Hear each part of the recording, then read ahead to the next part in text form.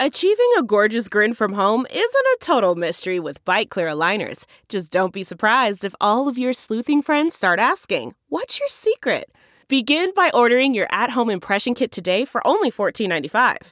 Byte Clear aligners are doctor-directed and delivered to your door. Treatment costs thousands less than braces. Plus, they offer flexible financing, accept eligible insurance, and you can pay with your HSA FSA. Get 80% off your impression kit when you use code WONDERY at Byte.com. That's BYTE.com. Start your confidence journey today with Byte. I'm coming for all of you!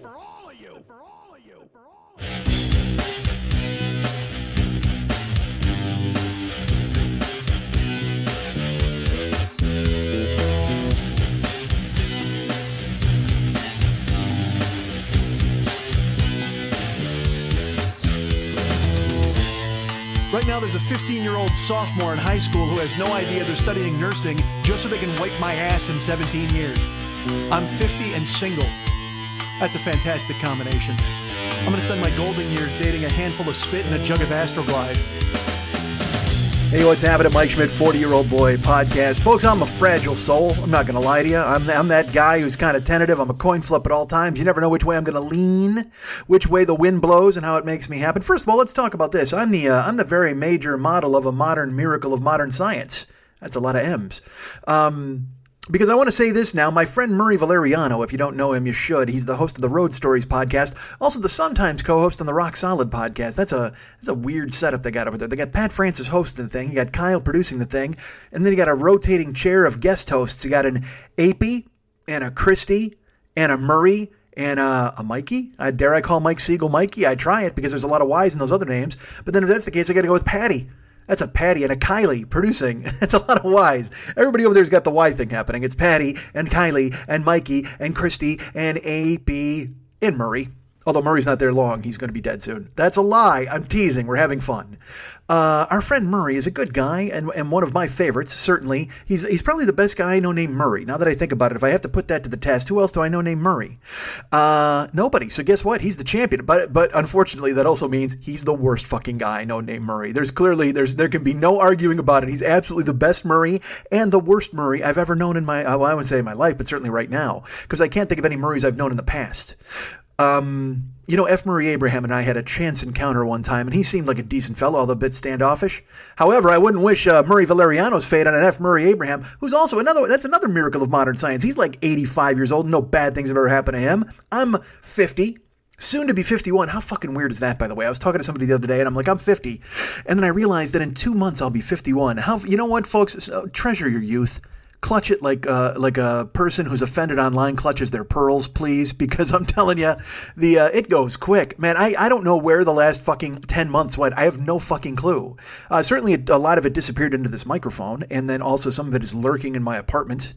Like when you burn biscuits. You ever burn biscuits in your house and that smell of burning lasts for about 2 weeks? That happened at my gym. Fuck, I didn't even tell you guys this. I come in to work out at the gym after I told you I had been away for a while because but now new Mike is back and he's there lurking. He's sore today because we did a lot of pushing on Monday. That's right, goddammit, I'm recording this on Tuesday. But on Monday at the gym, it was chest and shoulders day. So it's a lot of bench presses, a lot of inclines, a lot of fucking pull downs and things like that. And then also some hammies get mixed in. Folks, we do legs every day. You can't fucking take a day off from legs. And if you saw the tree trunks that got to support my carcass, you'd fucking understand it. We got to get them worked out. We got to get them rolling. But I'm sore as a motherfucker. And I actually texted John and I'm like, dude, here's the thing. Because I got in the shower after coming home on Monday because I had to do it real fast because he fucking bumped me. I'm supposed to work out at 9. This is really great content, me telling you times and places I'm supposed to be, but that's okay. I was supposed to be at the gym. Hold on, we're fighting off a goddamn yawn, and we talk all the way through it. Look at that. That's how we do things, folks. We don't go ahead and let our own body fucking subsume us and tell us we can't do something. Remember last week when I didn't talk fast? Remember last week when I just kind of concentrated and told the story? We'll get to that in a second. Oh, hold on. That was the table falling. Did you hear that? The table, the microphone. Jesus Christ. I'm a fucking basket case. And then I just breathed in there and it tickled my throat in a way that feels like I'm going to cough, but I don't want to cough, but then I don't want to stop down because then I'll have to edit the goddamn show. And you know I don't like doing that. I want to do a one take. Fuck. By the way, there's a listener out there named John who would call this meandering. Yes, it bothered me. I know it's fucking stupid to say that it didn't or it did or whatever. I shouldn't even bring it the fuck up. But he was a nice guy. He was paying me a compliment. And he's like, dude, I fucking loved the show this week. That was last week. And I said, thanks, John. And he goes, you should do more like that. And I'm like, well, you know, that kind of drama doesn't walk into my car every weekend. And then he said, what I really liked was you didn't do so much meandering and you just got right to the story. And oh, dude, I want to pretend that it didn't bother me because I didn't even think I answered him. I know in my head I was just like, yeah, that meandering part, you know, all that comedy part that I try to create out of fucking thin air. And then I thought to myself, well, maybe nobody likes the fucking meandering. And I'm not doing this out there. I'm not poking anything at John, and I'm not looking for attaboys from you guys. You know, I do what I do. It's what fucking happens. I open my mouth and this kind of shit comes out. We talk about Murray with his heart surgery, and then next thing you know, we talk about MASH for fucking 18 minutes. And I like to think that was the one thing that really set John off. Like, really, he was listening a couple weeks ago and he heard the MASH thing and he's like, I don't get this. I'm a young person. I don't know what the fuck MASH is. You throw an ED on it, I got potatoes, but other than that, I don't know what the fuck you're talking about. Who, Radar and Henry Blake? None of this makes any sense to me. So I like to think that was John's final straw. That was the straw that broke John's camel's back as far as meandering is concerned.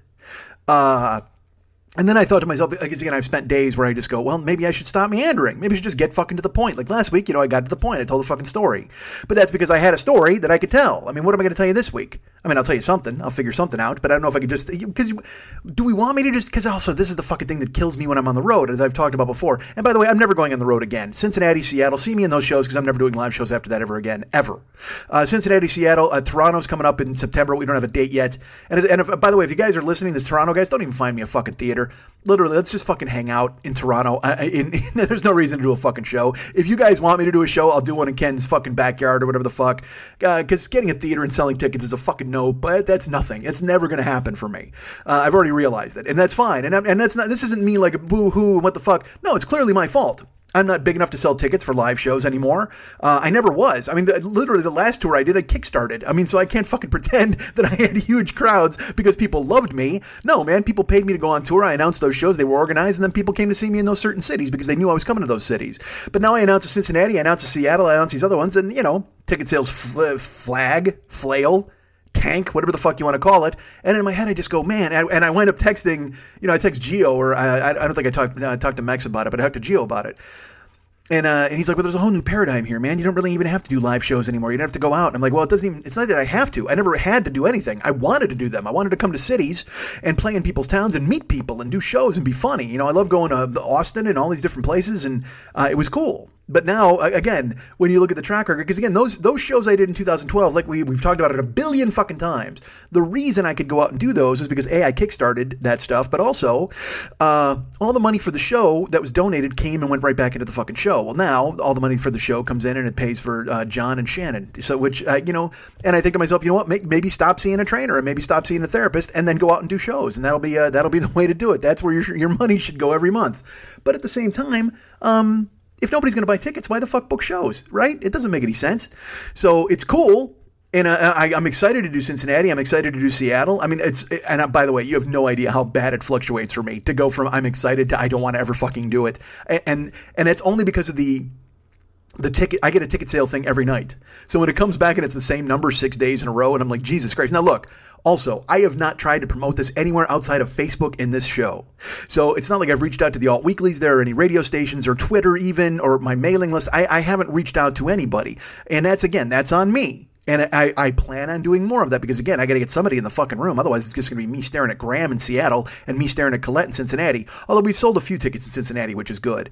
And I've sold a few in Seattle. That's the thing. I've sold a few, but it's stupid me. I want to see, you know, I laugh because I go online and then I see like certain other comedians and they get like, you know, 4,000 likes on a photo or on an Instagram thing. And I'm like, Jesus Christ, I can't sell 30 tickets in Cincinnati. Why have I fooled myself into thinking I have a career? Why have I convinced myself in any way, shape, or form that I'm doing this and people care? And I know I'm not looking for you to write me and go, you care, because I know you do. There are people who love this and there are people who really enjoy this. And I enjoy it. I mean, I think I'm really good at this. But see, this is also what happens when I don't have a show for you this week, when I just want to climb into my own fucking brain. And then this is the shit I go through every day. I drive, and then I go and I obsess about this and see where it's going to go. But you don't fucking care about that. You want funny. Let's talk about funny. Murray Valeriano had heart surgery. All right, how funny is that, right? Murray is my friend. He wound up having heart surgery, and I think that's pretty fucking weird, honestly. He's a young dude, and he's in shape. This is the thing. This is a guy who's like a vegan, I think. He doesn't smoke. He fucking surfs every day. He's whip thin. If you ever saw the guy, holy Christ, he looks like he's as thin as one of those dogs that runs and chases a frisbee. And yes, because that dog's name was Ashley Whippet, that's why it popped into my head, because of whip thin. But he is whip crack thin, that guy Murray Valeriano. He's a tiny, not tiny, he's tall and lanky. He's lean. He's rangy. If you want to use those, if you wanted to scout him for the NBA, that's what you'd say. You'd say he was lean and rangy. However, he's also got a bum ticker, and I don't know how the fuck that happens, man. What is the luck of the draw with this fucking world? Again, I'm 50. I've spent half my life just plowing chocolate down my maw, waiting for death, not wanting it, not inviting it, not looking forward to it. And we talked a few weeks ago. I went, why am you putting poison in your fucking body? Why are you doing this? So I've now made the umpteenth attempt to fucking extricate myself from that kind of lifestyle. But I've always been able to do it without a wake-up call. Like, I've just been a guy who went, all right, well, let's do this now. Well, let's make this happen. All right. And look, I don't want to act like I'm a complete sloth. Like I said, I'm lifting 3 times a week, so that's good. I need to get cardio going. I talked about boxing last week. All that stuff's on the docket, on the agenda. But then I hear about my friend Murray, and I just want to give him my heart. It's not fair. It's not fair that he should have he should be befallen by some sort of heart thing. He should have me giving him my heart and me taking his bum ticker. Because, I mean, I have the whole outside. It's like if you ever get a banana that's perfectly yellow, but then you open it and it's got fucking brown spots all inside. That's Murray. Murray's a gorgeous banana. But then you get inside and the whole thing's fucking rotten. I go the other way. You ever get a brown banana that looks fucking terrible and you open it up and it's the most sweet, delicious banana you've ever had? Inside me is a perfect banana, folks. I can't argue with that. Neither can you. Think to yourselves. You see me and you're like, fuck. Well, let's be honest. Inside me, there's probably about 40 perfect bananas. If I was the size of me and there was a banana, you could peel me and get a whole fucking bunch, for fuck's sake. But it's just not fair. It's not fair that a Murray should be befallen by this, and he should be. They had to crack open his sternum and slice into his chest. And he's got a wife with an Oscar. He's got a baby. He's got a future. He's got a house.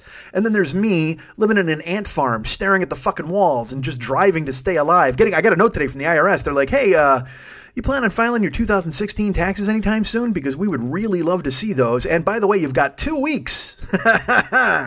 So I got to call my accountant and go, hey, we should probably file my 2016 taxes. Remember how you filed that extension for me? That was great.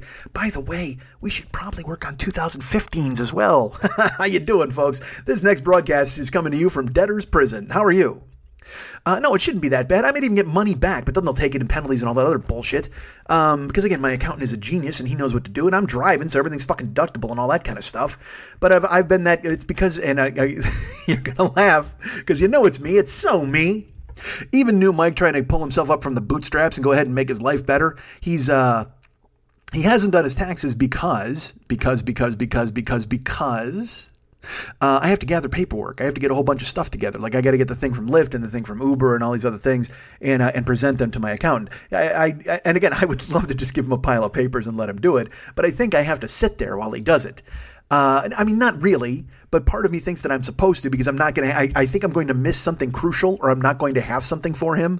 And so I have to be there to answer any questions when in reality, again, he's a badass. He's a fucking guy who does this all the time. And he did it for me. I mean, but the first time I had to drive down, he's far away from me. He's like 50 miles away. But I don't give a fuck as long as it gets done. But and also though, it costs money. Hi, I got to go ahead and give him, I probably got to pay him. I can't even think about it off the top of my head. I don't even want to say it. If I even knew the amount, I wouldn't even tell you. I know how much it cost the last time. So I assume it's going to cost the same this time, but maybe 3 times that because he's got to file all of them, even 2017. Hi. I got 3 years of back taxes to pay. Good Christ. You know what? Fuck. Maybe, see, Murray's he's doing the right thing. He's getting the bad heart and he's going to expire and he's going to fucking fly out of here, man. And that's good news. I want to see that happen for him. He should be, that's why I need his bad heart. Fuck the fact that it's not fair to him. It's just better for me. Maybe I can wobble into the IRS with a fucking cracked sternum and go, guys, take a look in here. I'm seriously, if you want to reach in and grab a kidney or a liver or whatever the fuck, that'll be fine. But other than that, I don't know if I can help you with much of anything. I should go ahead and file my ARP insurance. Did I tell you I joined ARP? I don't know if I mentioned that. I kept getting letters from them and finally I went, fuck it, I'm in. And just this week, I got like a life insurance and a dental insurance thing from ARP. And look, you know what? If you're over 50, you shouldn't have dental insurance. You should have it just for like a home run. You should just get no taking care of your teeth after you're 50. Because they've spent 50 years in your skull, and you've chomped whatever the fuck you're going to chomp, so you don't need your teeth after 50. I mean, you need them, but you need to live with the ones you have. You don't want to be clogging up the dentist's office with your 50-year-old ass. You just leave it for the young. The young people should enjoy wonderful dental care. You should either fucking live with what you got, or get them all pulled and get the fucking Terminator choppers thrown in there, like the fucking the metal bite-throughs or whatever the fuck they are, the plates and the all that bullshit. Just fucking get a fake smile. That's what I want. I want to go in there and have them just pull everything and fill my mouth with fucking china. Just give me a bunch of porcelain and fuck me up. How about that? And I'll tell you what, I will be the most fun guy in the world if I get those fake fucking teeth. This might be the move. This might be a whole new career. Maybe that'll juice up the YouTube channel. Maybe if I go ahead and I get all the fake teeth and then I start biting through shit like cement and cinder blocks, because that's going to work. I'll tell them to put in fucking really hard dentures or whatever they're called. Is it denture? Like dentures is just like a couple of teeth, right? I don't think dentures is the full fucking Monty when you get the whole fucking house filled with chiclets. That's wrong. That's a whole procedure. Now you're getting a whole new, because that's your skull. Dude, your teeth are attached to your skull. I said that with such conviction as if you wouldn't know that if I had not told you that in the moment. Like you've been for years struggling with that thought, and I just had the epiphany. Holy fuck, your teeth are attached to your skull. And you guys were like, whoa, dude. Like we're both just high at 3 o'clock in the morning somewhere, and I just dropped that nugget of knowledge on you, and we're both going to obsess over it for the next half hour while we fucking get baked. Dude, can you... Look, I'm going to smile. Check this out. Dude, that's my skull. I'm so wasted. Fucking crazy choppers are part of your skull. But see, that's the thing. They're in your head, and they're factory originals. All right, I guess we'll call them that. Your teeth are factory originals. They're delivered to you by your mom's pussy and God, or whoever the fuck squeezes you out, and however you get formed in there. You gotta. And if you look, if you got bad teeth when you're born, well, I guess you don't have teeth when you're born, but they're lurking in your head. They're part of your skull, and then they just burst through. Think of the violence of that. I don't have babies, but babies are teething. Like when everybody says babies are teething, that's like a nice way of saying your skull is tearing your skin apart. Like, I mean, how the fuck do you ever, like, rationalize that? That's why I didn't have kids. I don't want to have to look at a kid and go, he's crying and I got to put whiskey on his gums. And then he's like, oh, he's okay then. Because your skull... Hey, let me ask you this. Fuck. All right, let's think about this. When you grow, like your skull grows with you, and so does your skin, though. Like your skull doesn't rip through your skin. We're not like fucking snakes where we shed everything. How great would that be? Hold on a second. How perfect would it be if we shed our skin every goddamn 5 years? You just lock yourself up. But I tell you what, healthcare in this country would never do it. Like already, they don't want to give you 2 weeks vacation. But if you had to have a fucking like a skin shedding time off, they'd have to bake it in. They'd have to bake it into your company. And now with the gig economy, you could just do it whenever you wanted. Fuck it, I'm going to take 2 weeks off. But then again, you're fucking broke. But dude, if we shed our skin, oh my God, that'd be great. But what would you do with the old skin? I feed it to your dog, I guess, or save it. But I mean, you gotta like cover it with lemon so it doesn't go bad. Put it on a fucking skin mannequin like goddamn Jamie Gumb. See, this would have solved Jamie Gumm's whole deal. He wouldn't have to kill anybody. He could shed his own skin and make himself into a dress. And then that movie's over in like 4 minutes. Nobody wins an Oscar. Everybody's pissed off. See? Then nobody even knows about Scott Glenn and the weird way he talks sometimes. Nobody even talks about Jodie Foster. And nobody even goes, Jesus, that's smart. When they talk about the senator saying the name of her fucking daughter because it goes ahead and makes her a human instead of just a piece of meat in a well. And then we never learn that Precious will give her the hose again. See, this is what happens if you shed your skin. So I guess Jesus had it right when he said we keep our original skins and we just keep those for the rest of our lives. No, nothing bad happens to you. Nothing bad ever happens to me. But I'm sorry. I think it's a much more exciting life because again, also look, again, like I was saying in the original point, your teeth burst through your skin. Your teeth rip open your flesh. They carve themselves out of your head. Whereas the rest of you, your skin just expands to grow with you. That's not fair. I think if your gums are going to get fucking torn apart, the rest of you should too. God, could you think about how painful that is? Like, I mean, when a fucking snake sheds his skin, he already has the new skin, right? Like, he doesn't shed the skin and he comes out all weirdly like a slim Goodbody snake. How scary would that be? Snake Goodbody? He's got just like a fucking slinky. He's just like a muscle. He's just like a hamstring muscle rolling around with fangs. How fucking gruesome is that? Just a bloody hamstring muscle rolling through the sand with fangs, waiting to bite you and grow its second skin. No, I think a snake winds up having his first skin it starts going away and then he's already got his second skin formed. So we would do that. So hey, maybe that's what's happening with me. Hold on. Maybe because I'm a big, giant, fat dude, maybe I just got a second skin under here, or maybe even a third skin. Remember I was talking about that banana analogy earlier, about 14 minutes ago, when the show seemed like it had some promise? I was talking about poor Murray, the brown banana on the inside, but the yellow banana on the outside. Maybe inside me there's like 3 things of skin. Maybe I should do that. Maybe I should start carving myself open. Maybe I should just get a fucking, like a kitchen knife and just plunge it into my chest and open it up and see if there's a new skin under there waiting. Although I'll probably look like, believe me, I'll totally look like Slim Goodbody. Well, maybe not Slim. I'll look like Fat Goodbody.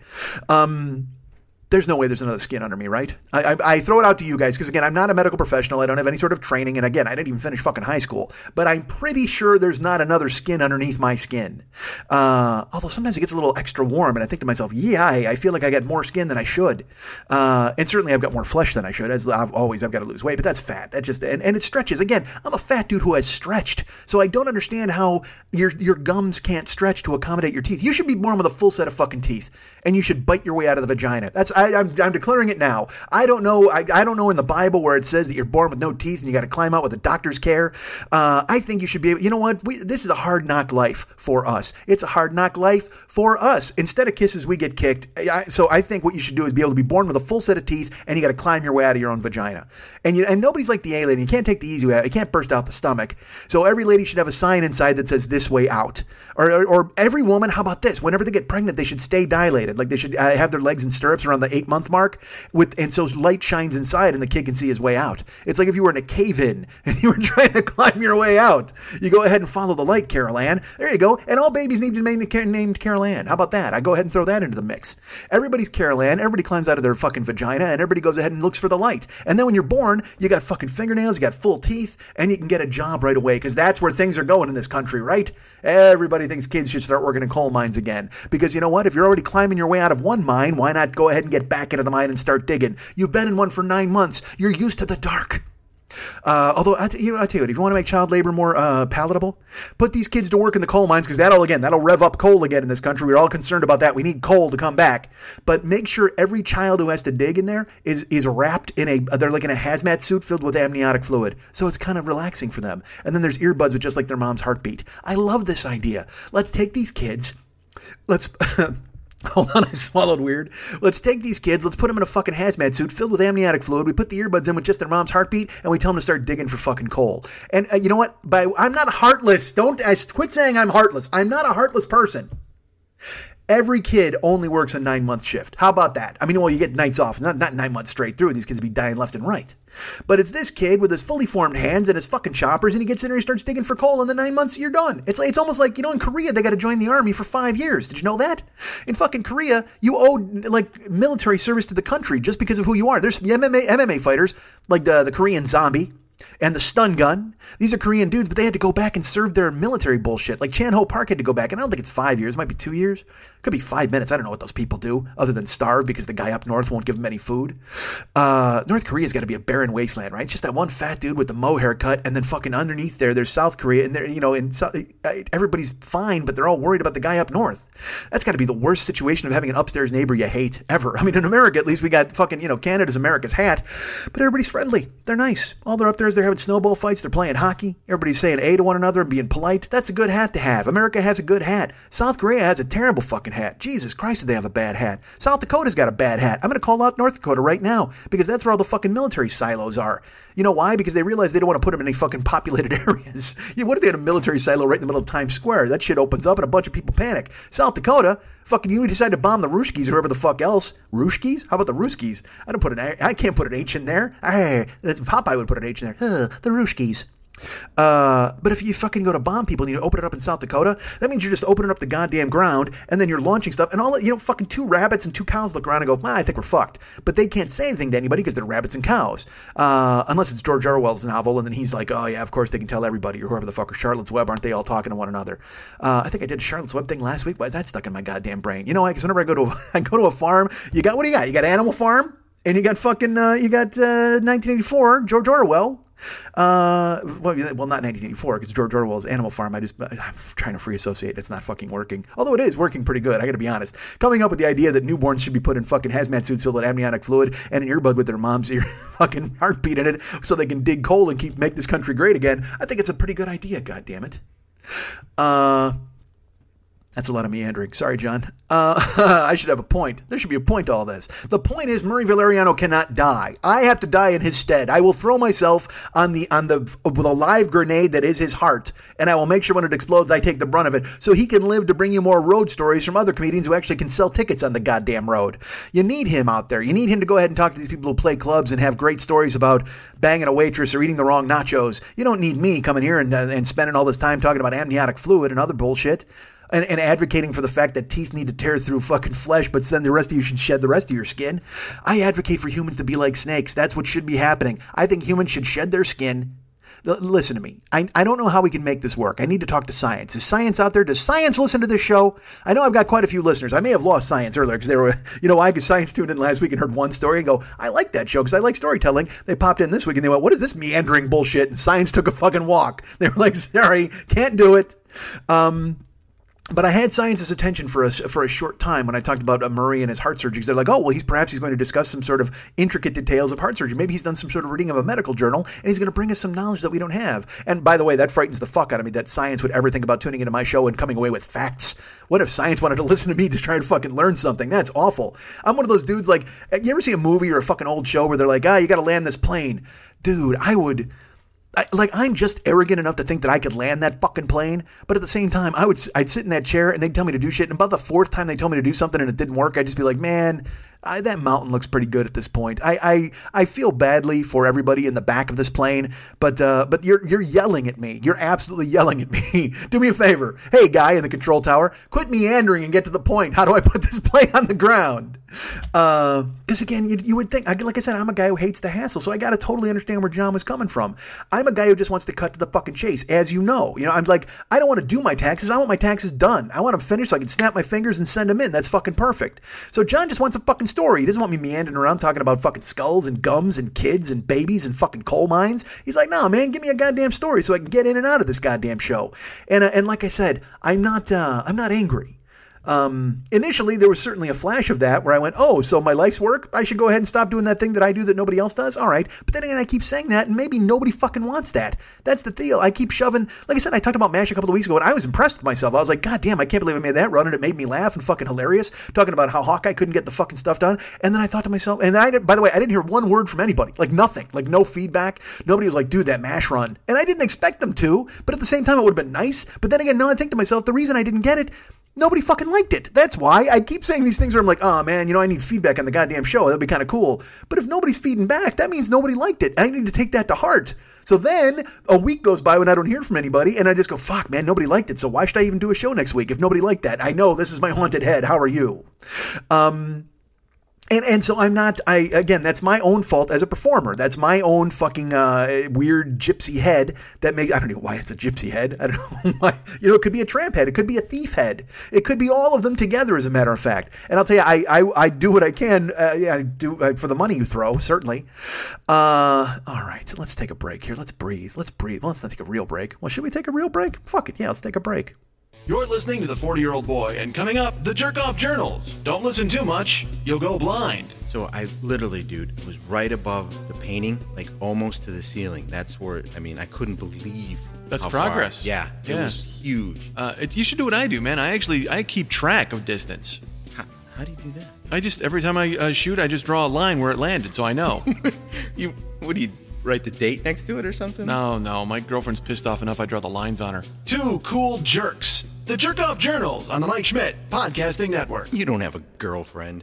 Let's bring it down here, ladies and gentlemen. Let's talk in a fashion where adults talk. Let's talk in the way that human beings, this is already not the way human beings talk to one another, and yet I continue, I persist. I try to speak in a way that'll sound like people are having a real conversation, not like me filling in the silence, filling in the gaps, not like me breathlessly running downhill toward nothing, literally arriving down at the bottom of the hill and going, where's that thing I was chasing? It's not there. You'll never catch the thing you chase, Mike. It's me outside trying to grab lightning bugs without a net. Who caught lightning bugs with a net? I mastered the art of catching them very lightly in my hands so they didn't smush. Because you didn't want to smush them because you get lightning garbage all over your hand. You get that little streak of yellow. And they were nuclear. Did you know that? Lightning bugs were nuclear. They were caused by a nuclear accident. Look it up. Go to Wikipedia. I'll wait. We've done enough meandering. Let's talk about something that I can talk about. Because I didn't do anything this week, and I haven't done a whole lot recently except drive, which I told you about last week. And I don't want to make this an Uber podcast. Nobody wants to hear about every goddamn person who got into my car. Unless that person is me. Maybe you just want to hear about me, Ryan Gosling style. I got my driving gloves on. I got my silver jacket with my tiger on the back. I'm leaving a Clippers game, and I'm leaving the cops in the dust. Going this way and that, to and fro, left and right, spinning and driving and dragging and moving and doing that thing that keeps people guessing. Look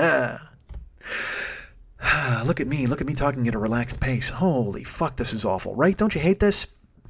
I probably shouldn't judge myself out loud like that, although, why not? It's what I've done for a long time.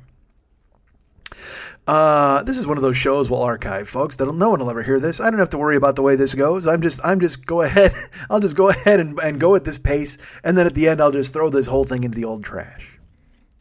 I tried to, I thought of things I could tell you. There's things I haven't told you in the past. I've got plenty of stories, but I thought to myself, there's some stuff I don't want to talk about, or I do. Folks, let's do this. I'll tell you about Japan. I went to Japan. I was there for fucking 2 weeks. I think I've only told you about 4 days. No, that's not good. Now, I will tell you this. The other 11 days, well, they weren't exactly chock full of events. There wasn't a lot of stuff that I could bring you. Because, again, how many times can I say to you, by the way, we ate noodles? Now, I could probably try to make noodles interesting, but that would just be more meandering. That would be more me talking in circles and going, noodles, and then I went to the place and they had a broth. And you're like, fuck, nobody cares about that. Tell a story, Mike. Tell a goddamn story about noodles. When I was in Japan, we were, you know what, I'll just pick up right where I left off. Let's go to day 5, folks, because I already talked about 1 through 4 when I was in Kyoto and all these other places. Well, day 5 was a day where we wound up going to the Japanese Cultural Festival at the Tokyo Dome. It was me and Ahmad and Abdullah and Muhammad. It was all of it, and Khalid as well. I don't want to short shrift Khalid, although he was only there to play Tekken and buy video games. But we still dragged him out to some cultural events. He was only there to eat halal kebabs, but we finally said, hey, there's other Japanese food you can try, sir. And Khalid went ahead and got out of his bed and finally joined us. Khalid's me. Like, Khalid is Kuwaiti me. He stays up till like 6 in the morning doing shit he shouldn't do, and then he just sleeps all goddamn day. And it works out perfectly for Khalid because he's a young man with a future. He doesn't have to worry about the fact that he's postponing his life because his whole life is ahead of him. If you're 26 and you lay in bed all day and then you stay up till 6 o'clock at night playing Tekken, you know what you are? 26. You're a cool young guy. You know what happens if you're 50? Your friends start to worry about you. Or even worse, your friends don't worry about you at all. Nobody cares to think about what you might be doing with your life. Nobody goes ahead and checks on you in any way. There's no wellness checks when you're 50. Everybody's just like, well, you know what? Fucking sack up and live your life, dude, or else don't. Nobody fucking cares. If it wasn't for me sending this fucking message in a bottle once a week, nobody would know whether I was dead or alive. Because nobody calls anymore. They text. Certainly they send a cursory text.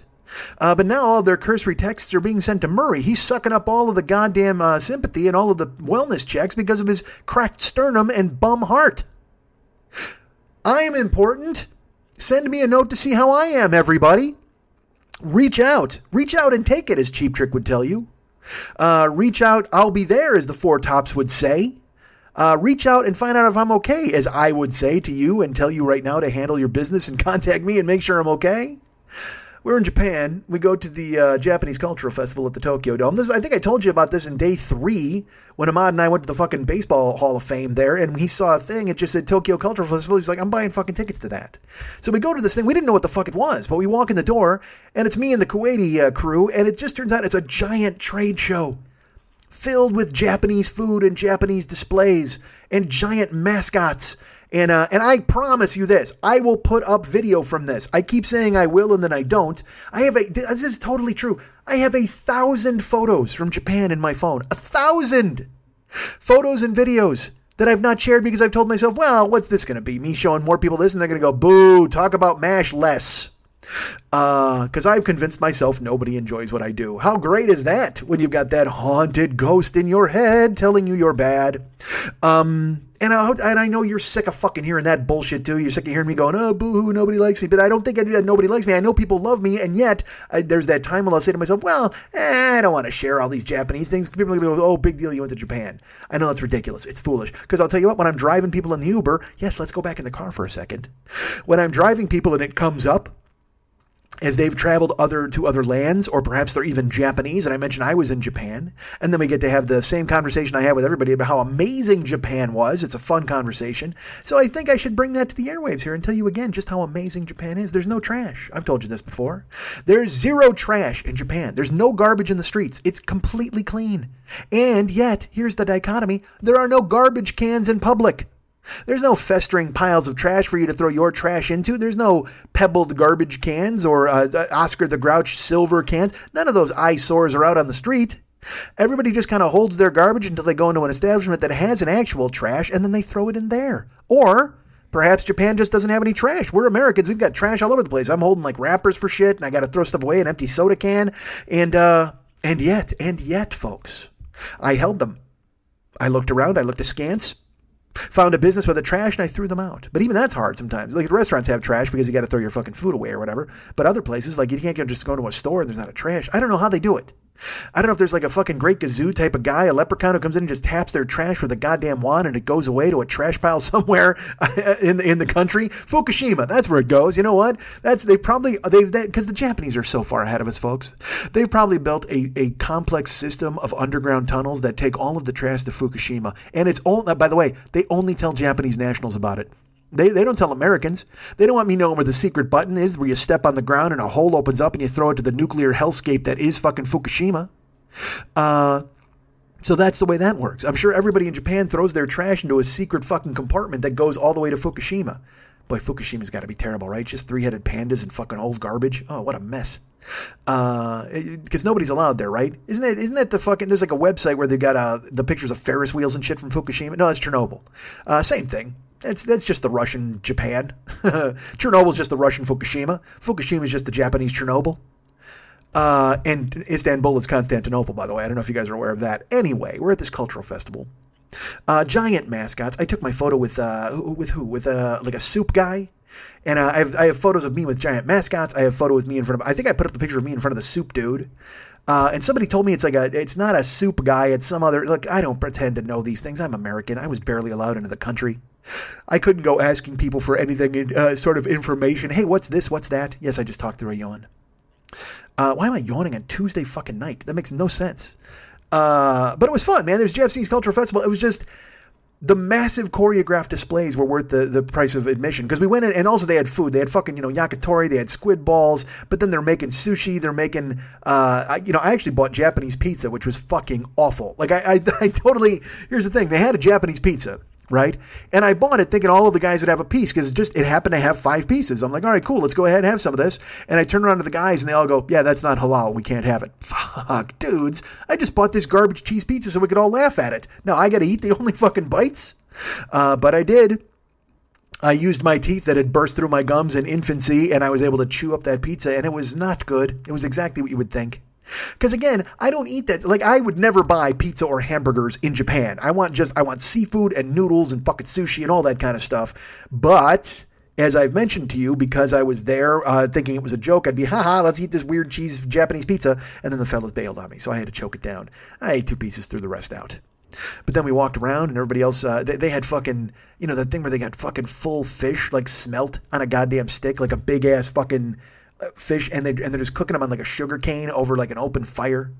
And people are eating like the skin, pulling the tail off. God damn, it's amazing. Japan is awesome. They're just like, the whole country's like a big Jackass episode, or like that scene in fucking Fear Factor. Literally, Fear Factor is a perfect description. When you're eating in Japan, if you're not just having noodles or whatever, if you're just walking past the grill and they're cooking shit on it, just eat it. Yeah, that's your Fear Factor thing, because it could be anything.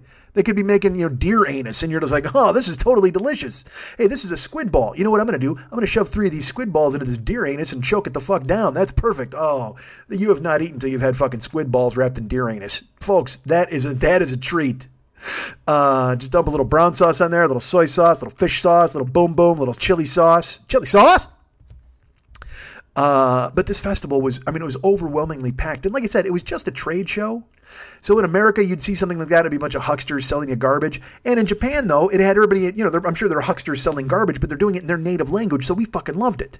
And we walked around, we walked up and down the aisles, and they had like freeze-dried squid, and they had everybody, and the guys bought, what did they buy? Like lighters, or they bought something with their names on it. They got stuff engraved. It was just fucking cool as hell. But the choreographed displays that was the best part, because they had those Japanese dudes, those dudes who hit the drum like gung, gung, gung, gung, gung, gung, gung. They had those dudes, but they had massive floats, and it was old school, all right? So it was this throwback to the old school Japanese. So the floats weren't mechanical. There was nobody working any sort of motor. Nobody was driving anything. These floats were borne aloft on hundreds of Japanese backs, and all of these dudes walked in unison and carried the float.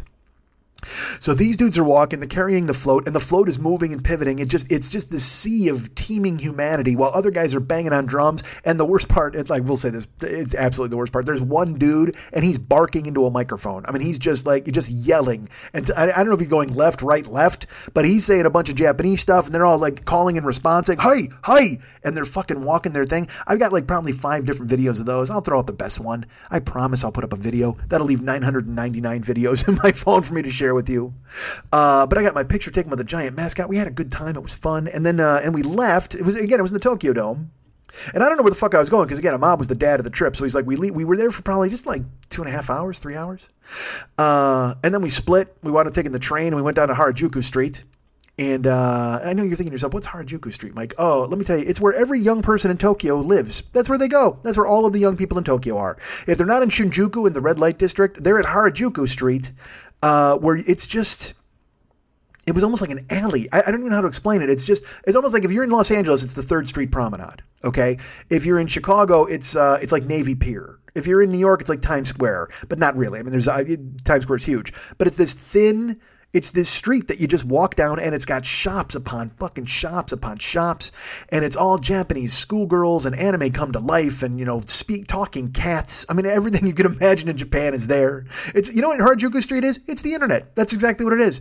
You walk in and there's Japanese schoolgirls, and then there's a guy, people in like caftans and wearing the fucking kimonos. You're just like, damn, this is like, this might be the internet. We walked down Harajuku Street. I wound up getting crepes because they had these like giant Foldo crepes. And, I got a Nutella crepe. Don't fucking judge me, because that was before New Mike. I could go ahead and choke down a Nutella. But I will tell you this, we're walking, they had a sign, it had a Pug Cafe. And I just wanted to go get swamped with pugs. That's all I wanted to do. I couldn't get the guys to go with me. So I go, look, I'm going to check on this fucking Pug Cafe. And they walked down to look at more Japanese t-shirts or whatever the fuck was being sold at this place. I'm telling you, I'm surprised they didn't arrest me, because I was the oldest person on Harajuku Street, clearly. Because if you want to know what it is, remember when Gwen Stefani used to hang out with those Japanese girls? Those were Harajuku girls. So that's basically, it's this ground, I shouldn't use ground zero. It's probably... In Japan, that's probably not the best way to describe it. But it's essentially like where all trends in fashion are born. That was the vibe I got, because it's young people with shaved heads and dyed hair, and things are piled this, and they're all wearing costumes. It just was a fucking badass place. And then I went to the Pug Cafe, and folks, I wanted to drown myself in pugs. I just wanted photos and videos of me covered in pugs.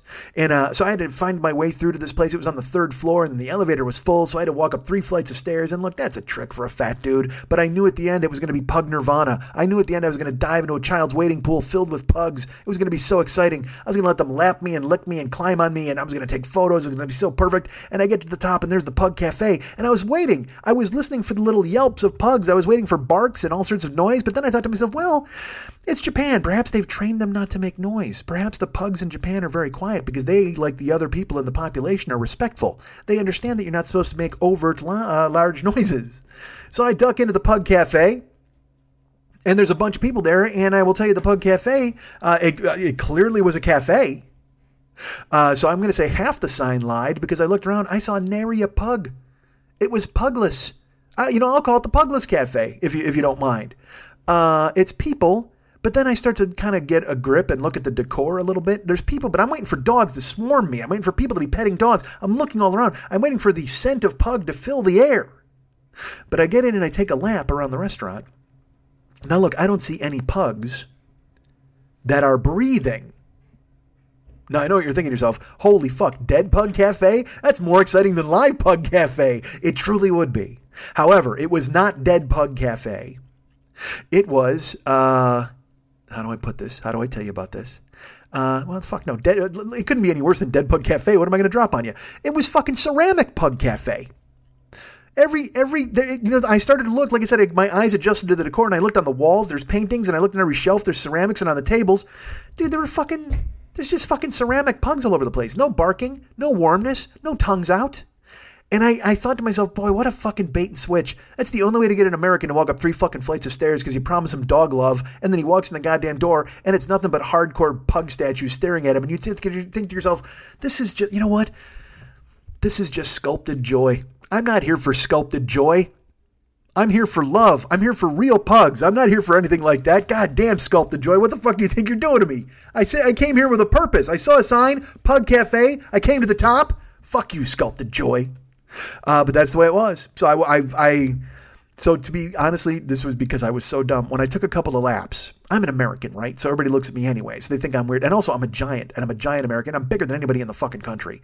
So I take a couple of laps, and I start to notice that there's ceramic pugs. So I'm not going to get cheated out of the experience. I've come up 3 flights of stairs. I'm not just going to shrug my shoulders and walk off in disgust. No. You know what I'm going to do? I'm going to walk around. I'm going to pet a couple of ceramic pugs. That's what I'm going to do. So I did. I walked up to the shelves, and I went up and I kind of scratched under the little face, and I petted them on the top. And then I walked to another one, and I petted another one. And then as I made my way out of the restaurant, there was one by the cash register, and I stopped and I leaned forward and I was like, hello, and I was petting him. And there was a combined, I would say, a reaction of mirth and, oh no, what is that crazy American going to do? We must call the one police officer we employ here in Japan. Because they looked at me like I was odd, but also some of them got it because they were young and they kind of laughed.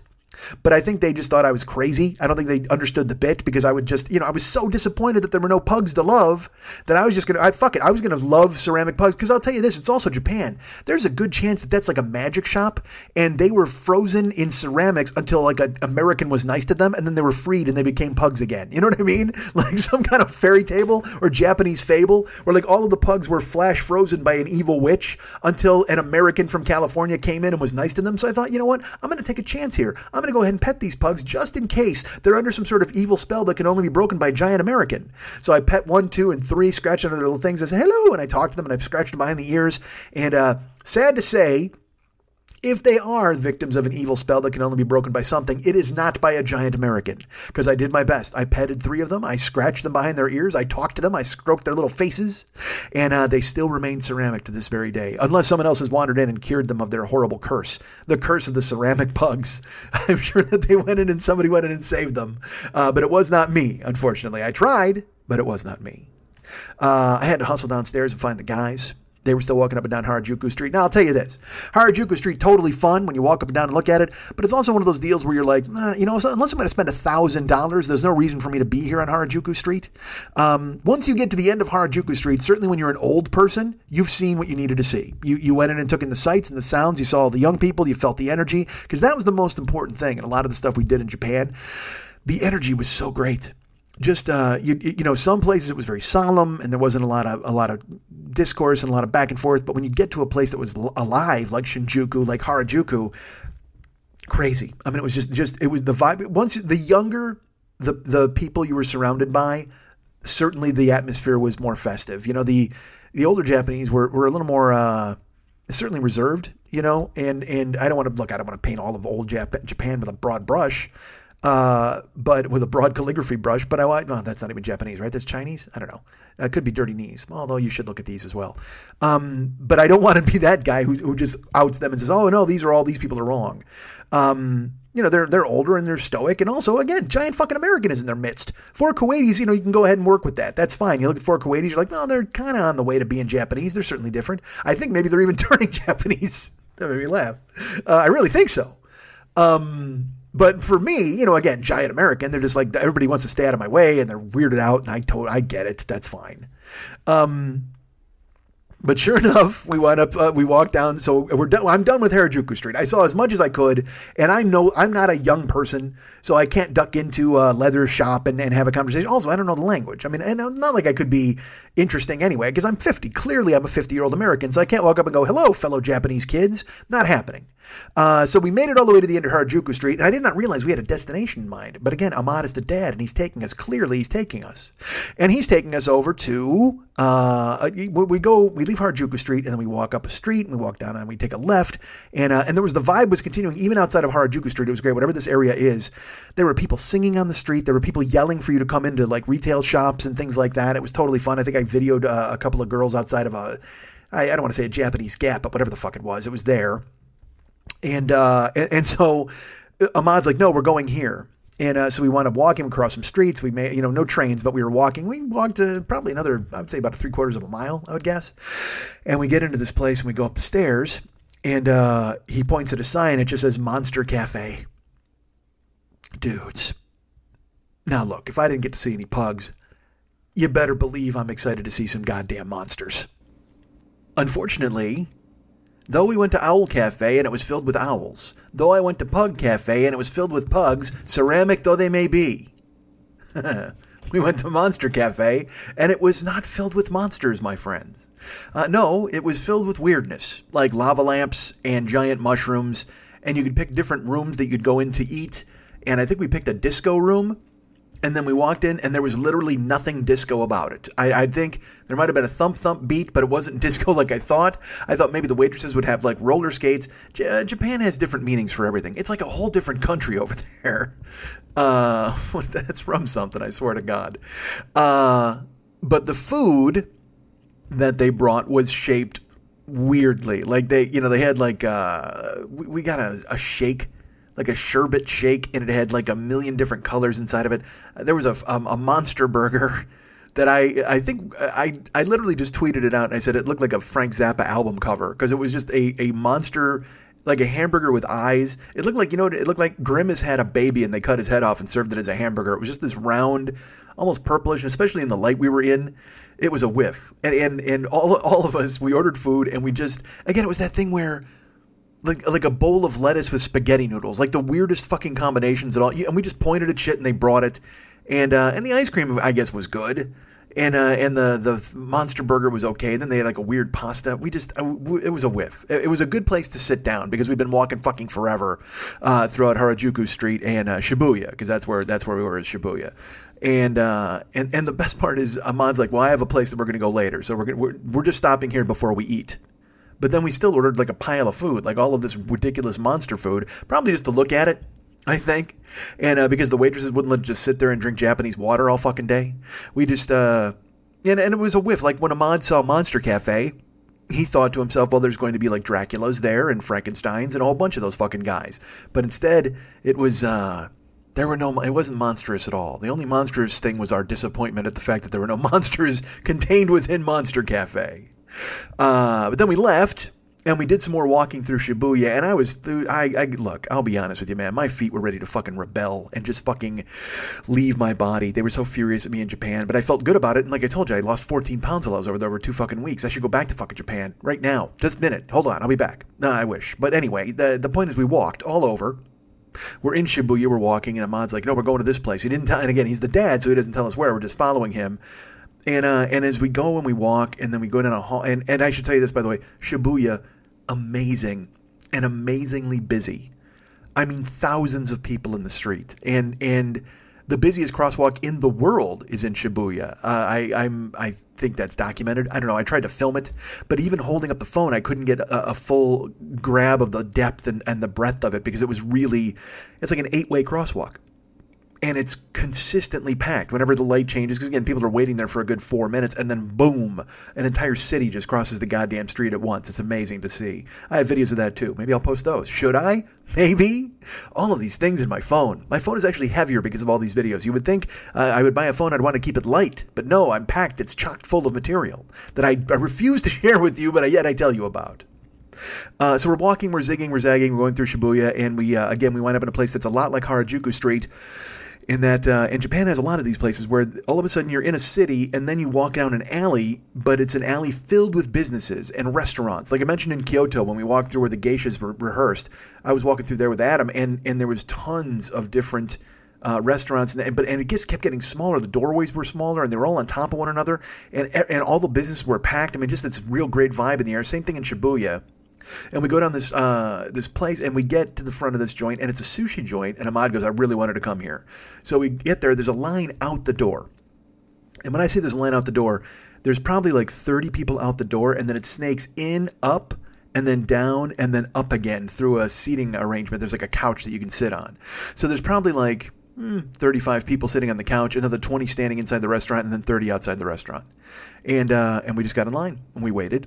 And time ticked away. But I'll tell you what, they banged it out, man. Just people were kind of coming out, and they were sitting people. And a lot of people, hold on, yawn. And there were like 8 people in a party, like waiting to go and sit down. And so they would take 8 people, they take 7 people. It was going quick. We got them, we sat down. And then we went to the sushi bar. And let me tell you this, it wasn't a sushi bar. What was the name of the fucking joint? It was called like Uomi? Was that the name of it? Fuck, Uobe? Yeah, I think it's Uobe. Uobe Sushi. And it was one of these joints where you sit down. There's no table. Like, you're not sitting with each other and having a conversation. You're sitting lunchroom style, and you all get an iPad that's like affixed to the counter, and you just order food, and it comes along on a goddamn conveyor belt. And I had heard about these kinds of places, and I always in my head was like, well, yeah, the sushi can't be good. I mean, you're just there for the novelty. You see the fucking choo-choo train of sushi drive by. And that's good enough to go. But I ordered food. And dudes, it comes out. It was crazy delicious. Like, the fish was fresh. It was delicious. They had, like, they put chili oil on it. You ordered, it was specifically what you ordered, and it was really good. God damn it, we killed it too. I got a picture of my stack of plates that was next to me. I think I killed like 15 plates, and Ahmad and those guys, Muhammad, they were just fucking wolfing. And it was so good. I wanted to go back. Like, the rest of the trip, I wanted to go back, and I could never convince them to go back. I'd be like, we should go have a conveyor belt sushi again. We should go have sushi at that joint. But there were so many other places to explore, and I get that. That's what they wanted to do. But Jesus, did I want to go back to conveyor belt sushi. Like, that would be worth the trip alone. It was so goddamn good. Sorry, fighting. Why is this happening all of a sudden? Fuck. God, I hate it. So, well, all right. So then let's just do this, because I'm elongating and giving you a travelogue of things that I've done. And so the rest of that night, what we did is we left in Shibuya. We walked around. We hit the crosswalks again. We were bathed in neon, walking the streets of Japan. And to me, as I'm telling this, it seems like I'm not bringing it to life enough for you, or it seems boring to me to tell you about this, because it was fucking amazing and it was incredible. But here, this is totally truthful. It happened 5 months ago, so I'm wondering if it's dead in the water, like for you guys, like if you don't want to hear about what happened. We got home that night. We got home super late, and then we had to be up early because Ahmad and I went to wrestling the next day. We went to Stardom, which is a female wrestling promotion at Korakuen Hall. Korakuen Hall is a very famous joint. We went there. We had a good time. I posted videos from that when it happened. And then we had to go pick up tickets for sumo. So he and I walked again for like 8,000 miles, took a couple of trains, and we picked up the tickets for sumo, and then we went for lunch. We had okonomiyaki, which I actually posted a video. I think I posted a video of it on the YouTube channel. If I didn't, I have it on my goddamn phone. Okonomiyaki is like an egg pancake, but then they put a bunch of meat in it and stuff, and it was halal, so Ahmad could eat there, and you got to take your shoes off and sit on the goddamn ground. It was pretty fucking neat. So we had okonomiyaki, and we went back to the fucking apartment, and then we just watched Tekken all night. The guys played Tekken, and we had a good time, because again, my legs were fried. I'm like, all right, let's just fucking do this. The next day, we wake up, there's fucking snow starting outside. And I'm like, well, that's weird that it's snowing. And again, remember, I just brought a couple of fucking hoodies. I mean, I didn't bring jackets or anything like that. So I kept working in my one flannel shirt with my hoodies and back and forth.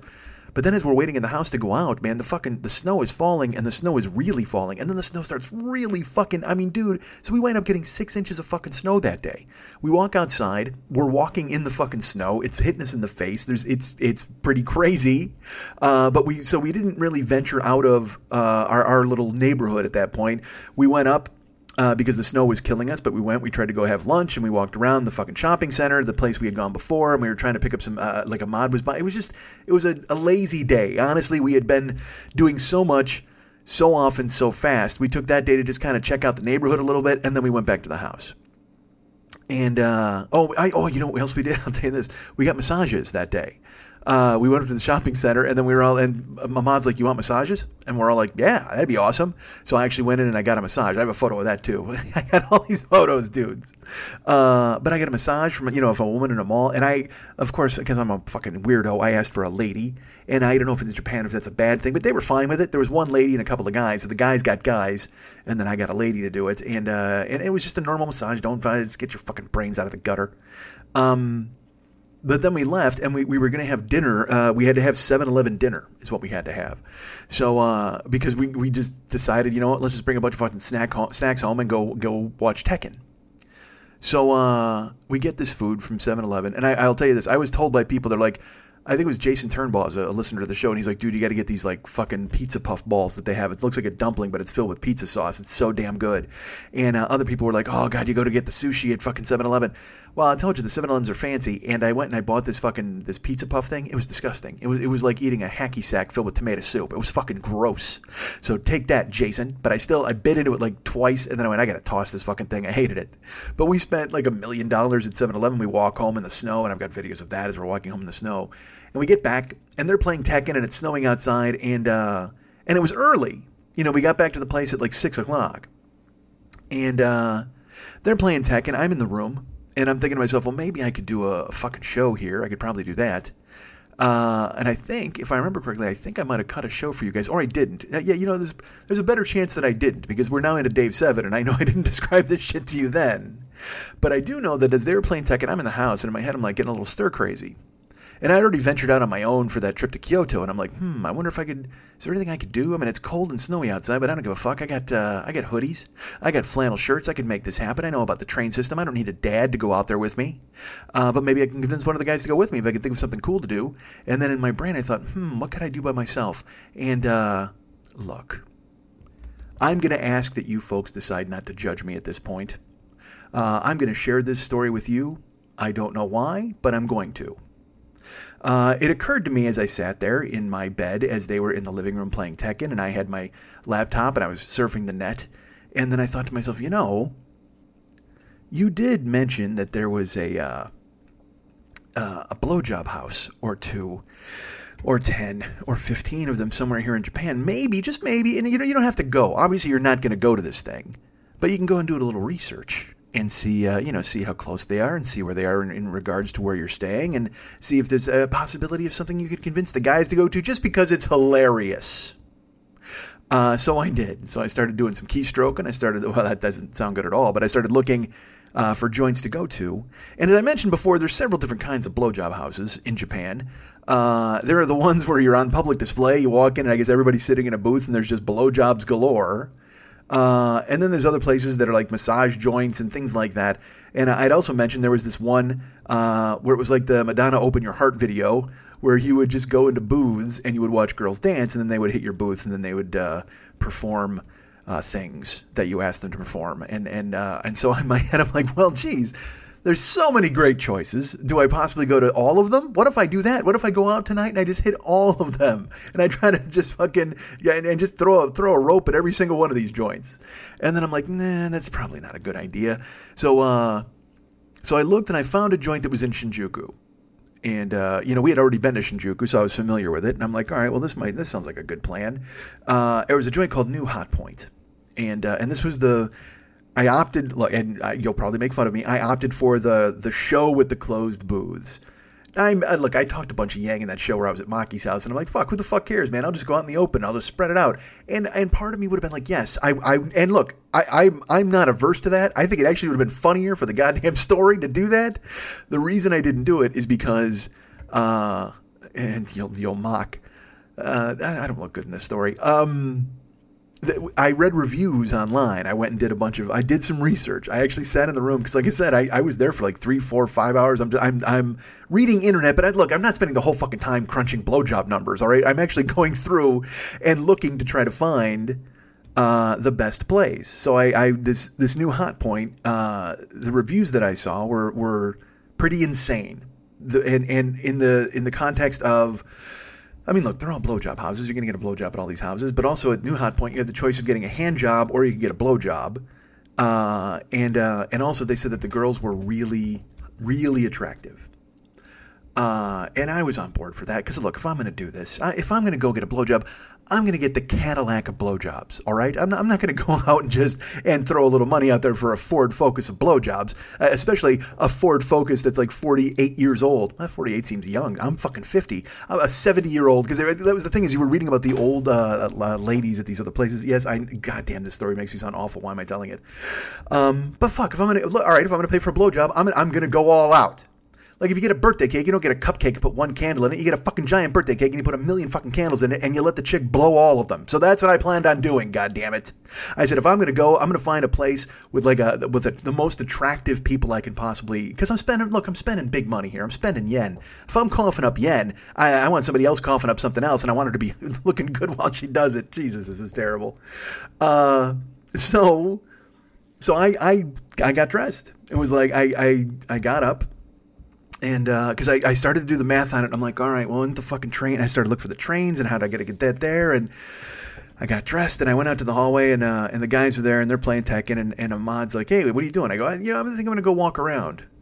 What do you mean you're going to walk around? It was fucking snowing. I go, yeah, that's fine. I'm going to go and I'm going to explore a little bit. Why not? And the guys, by the guys I mean Khalid and Abdullah, regular Abdullah and Muhammad, they're like, okay, fine, goodbye. But Ahmad, I think, he listens to this fucking show. So I think he had a pretty good idea of what the hell I had on my agenda. So he's like, all right, have a good time. And I'm like, well, I'll try. And I leave. And I went out and I had to take the train. It was a 3-train hop. Now, I'll tell you this too, by the way. Here's an interesting thing I found as I did my research about where to go and get a blowjob in Japan. There was a glory hole bar. And apparently you walked in and you bought a drink, and then you went into the back, and then there was just a wall with a bunch of holes. And you could, I guess stick stuff in there, and people are on the other side waiting for you. But the thing is, you never saw who it was. And that's, look, again, if I'm investing big yen in a blowjob, I'm going to have to make a little eye contact at some point with somebody. And it's my choice. And I had also made the assumption, by the way, thinking, well, if they don't have anybody, if they don't show you who it is at the glory hole bar, I'm going to assume maybe, it's a coin flip as to gender on the other side of the wall. And I know that's normally not supposed to matter. I know everybody's like, a mouth is a mouth and all that stuff. But if I'm in Japan, I've got, I have rules, damn it. The same rules they are in America. I want a chick to blow me, all right? That's the rule. Sorry, dudes. I know you're all lining up and you're thinking to yourself, here we go. Well, unfortunately, the rules are rules. And so I had to think to myself, well, I can't go to Glory Hole Bar just because. And also, I've told you before, I've gotten into fights at that kind of fucking thing before. So, and then also, well, how do I know what side of the wall is the good side of the wall? I show up, I get on one side of the wall, and then fucking 5 cocks come through, and I'm like, oh, god damn it, now I'm a pincushion. This is fucking brutal. But I wanted to see hot Japanese girls, and I wanted to see them in action and all that stuff. So I Glory Hole Bar, fuck all that. No thanks. So I had to take 3 trains to get to Shinjuku, and I take the trains, and I get off, and man, it is fucking cold. I'm freezing, but I don't care. I've got a goal in mind. I got a mission in mind. I'm heading off to New Hot Point, because again, it might be cold outside, but it's new hot inside at New Hot Point. And I got a zig, I got a zag, and there's, like I said, when we went there before Robot Restaurant and shit like that, we walked around and there was the Samurai Museum. That's the best part of this whole joint. There's Samurai Museum and Robot Restaurant, and then you take 3 left turns, and then there's Blowjob Alley, which is like perfect. And by the way, that's where Batman's parents were really killed. I don't know if you're aware of that. At least his mom, Martha Wayne, was killed in Blowjob Alley. It was terrible. Whenever you see them killed and you see all the pearls bouncing on the floor, that's a metaphor. I got to give you a hard time about it. You guys didn't realize this. I hate to be the one to break it to you, but when they killed Bruce Wayne's parents, and the pearls are dropping, yeah, that's a fucking metaphor. It was Blowjob Alley, not Crime Alley. So I get down there, and I know what I'm looking for. I'm looking for a building, and because again, I don't know the Japanese character for blowjob. I got to imagine it's not complicated, but at the same time, who knows? But I knew I was looking for a giant yellow wall. That's what I was told I was looking for. And also, by the way, the shame of putting in New Hot Point in your Google Map app when you're trying to walk, because you know that somewhere Mr. Google is like, oh, this guy's off to get a blowjob. Like, I mean, he knows, and because I'm signed in with my name, you sign in under Google Maps, or I sign in under Google and whatever. It's all fucking linked. Everything's linked now. Everybody knows everything about you. They probably think this show is about them, don't they? Don't they? But I know now somewhere Mr. Google fucking, who owns Google? I don't know who it is. Bezos owns Amazon. I don't know who the fuck owns Google. It was Larry whatever the fuck. No, he owns Oracle. I don't know. Whoever. I'm sure they all got together at their billionaire meeting and laughed at me walking to New Hot Point. They're like, oh, look at this petty guy, this fucking peasant who has to walk to get a blowjob through an alley. Fuck. But I get off the trains, I find my way, and I'm looking, and I wind up, look, I make some wrong turns, I'm not going to lie to you, because I hate that fucking Google Map app when you're trying to walk and it's just dots, and you're trying to follow through, and finally, I come around a corner, and I see a giant yellow sign, because I was worried I was going to miss it. I got news for you, you can't fucking miss it. All of a sudden you show up and it looks like a wall of lemons. Like it is this giant fucking gold rocks wall. I mean, it's just, you, when you see it, you know you're seeing it. So I walk up and there's foot traffic, there's people. And in my head, I'm just like, no, this is kind of weird. But at the same time, it's a fucking building. There's buildings all over the place. Nobody looks at me and goes, oh, he's going in a blowjob building. I don't think. But here's the problem. New Hot Point is in this building. Like I said, there's a big yellow sign, but New Hot Point is not a ground floor operation. New Hot Point, you got to take an elevator to New Hot Point. All right, you have to take an elevator to Blowjobville, and not only that, it's on the 9th fucking floor. Yeah, the 9th floor of this building. So now, not only do you have to think to yourself, well, is it worth it to go up to the 9th floor to get a blowjob? You also have to think about an escape plan in case a fire breaks out. Because that's the last thing you want to have happen is people think to themselves, well, this poor fucking idiot died waiting in line to get a blowjob from a chick in cat ears in a Sailor Moon costume. That's not good. That's not very good at all. So you got to think about all the exits and the way to get the fuck out of the building. So, but I walked into the hallway, and again, it's this thing where I'm hoping I will get in. And there was a guy at the door, and he waved at me, the guy downstairs. He was just like, oh, and he nodded. And I walked through this little hallway, I get to the elevator, and there's already fucking 3 people waiting for the elevator. There's 2 guys and a girl. And in my head, I'm just like, wait, all right, this is weirdly kinky. Like, what the fuck are these people? I mean, I understand what these 2 are doing. They want to get up there and get blowjobs, but does she watch? Is she involved? Like, how does she fucking make this happen? And so I said, I'm hiding my face again because also everybody's Japanese because it's fucking Japan. And then giant American wanders in, and it's like, again, oh, is he here to cure the ceramic pugs and make them real dogs again? Is he here to unlift the curse at Blowjob House? But the elevator comes down, we get on, and again, like I said, I don't know if these 2 dudes, if they're into getting blowjobs with their girlfriend waits or who she's dating, because she's got her arms around, like, she's got her arm in arm with one guy. And again, I'm like, well, are they a couple who are here to see this guy? And then in my brain, I'm like, are they like a man and a wife, and they're getting their son a blowjob for the first time? Because you always hear those weird porno fantasies. It's like, oh yeah, we got to get our son laid, whatever the fuck. And then we get in the elevator, and they reach over, and they don't push the 9th floor. Because stupid me forgets that there's an entire building with a bunch of different floors. They could go anywhere. They're not all going to Blowjob House. Just because I'm going to Blowjob House doesn't mean that everybody in the world is going to Blowjob House. So, because I thought they were just pushing 9. So they get in, and then they push their buttons. And I look, and then I go, oh. And I lean over, and I push 9. And the second I pushed the 9th floor, I could feel them judge me in the moment.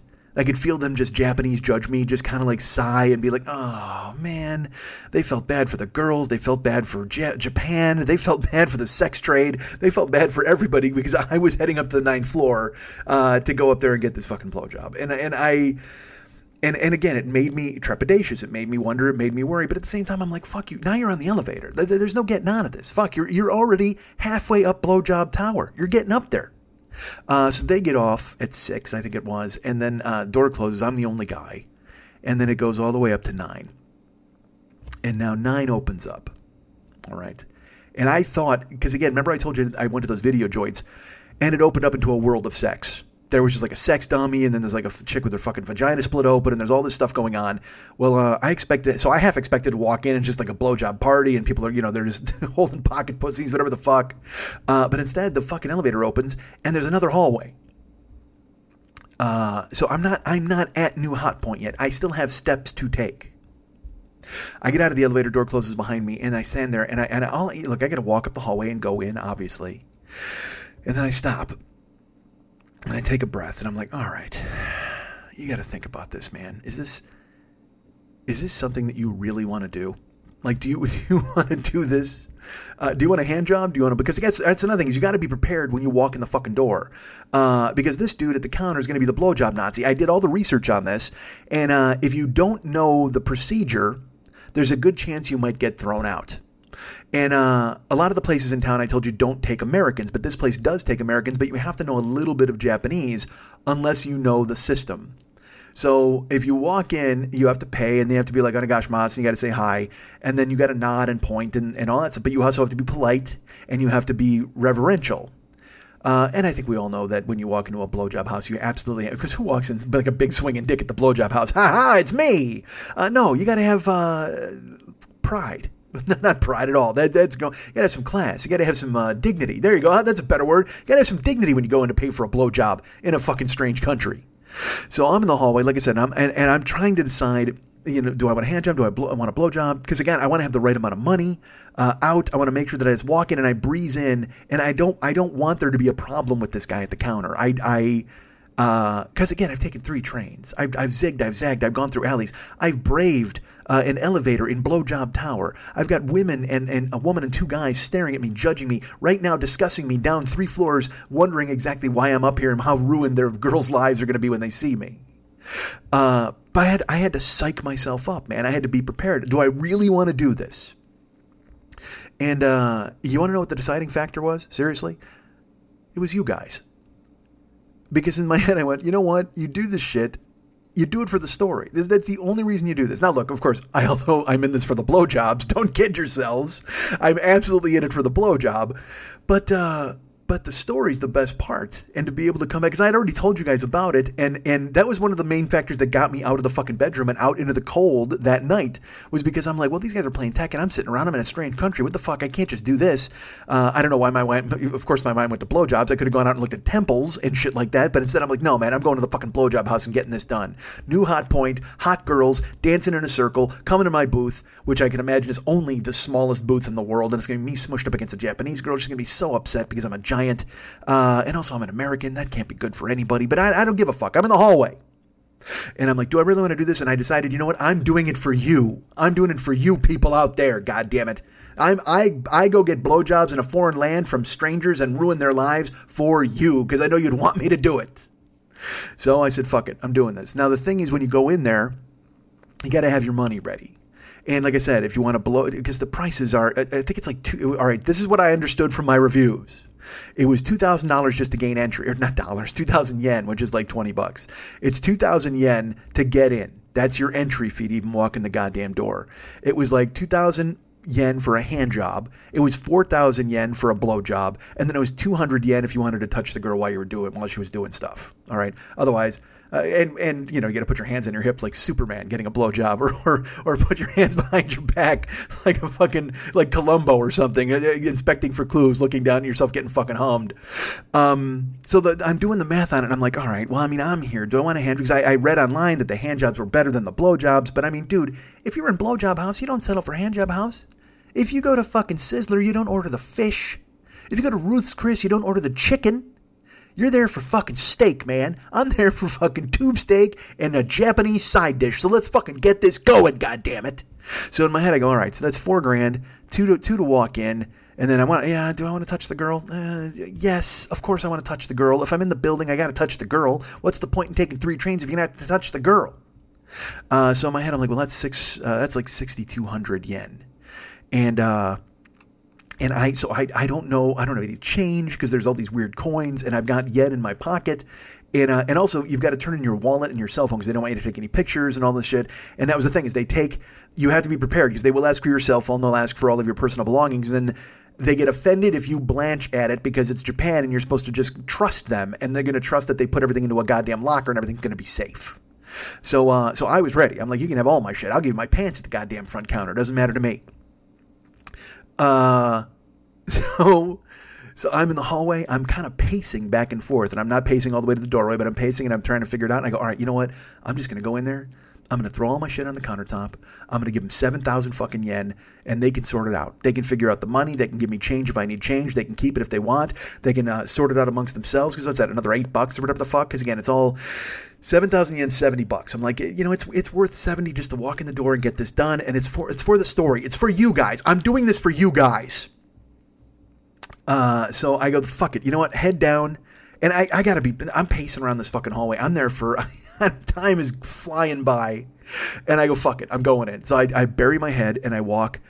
And I turned the corner with my head down. It was this weird mixture of confidence and solemn reverence, where I tried to show them like kind of bowed, and it was very nice, but also I wanted to walk in like I knew what the fuck I was doing. It was this weird thing where you got to walk a tightrope. You got to know what you're doing, but at the same time you can't come in and just fucking offend them, because I knew they were, again, it's like asking for, it's the soup Nazi, but it's the blowjob Nazi. I can't fuck it up.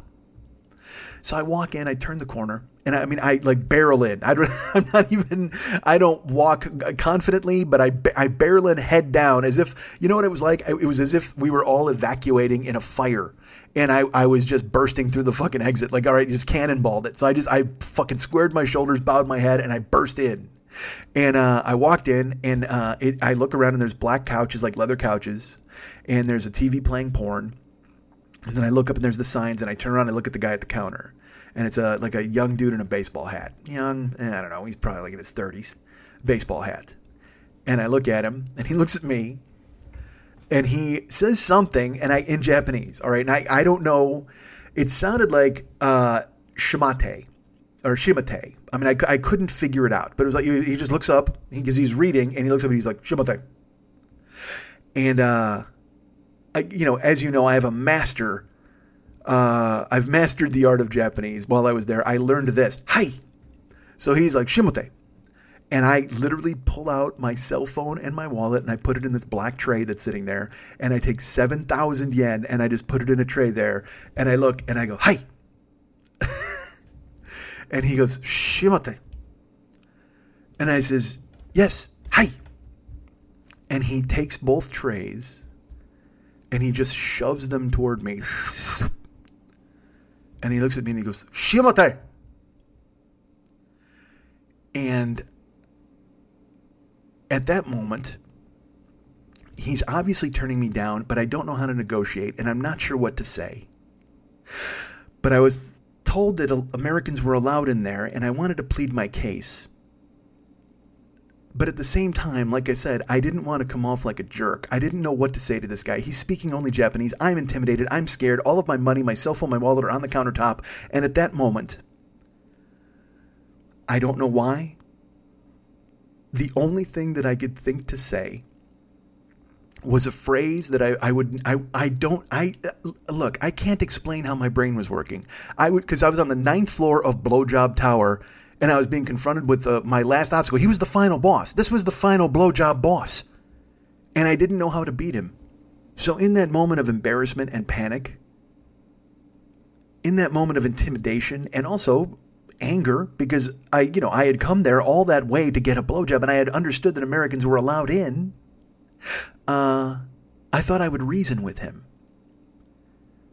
Now, I don't know if he knows any English, because the only thing he's fucking saying to me is shimate, and I don't know, obviously my Japanese, again, is hi, and that didn't work.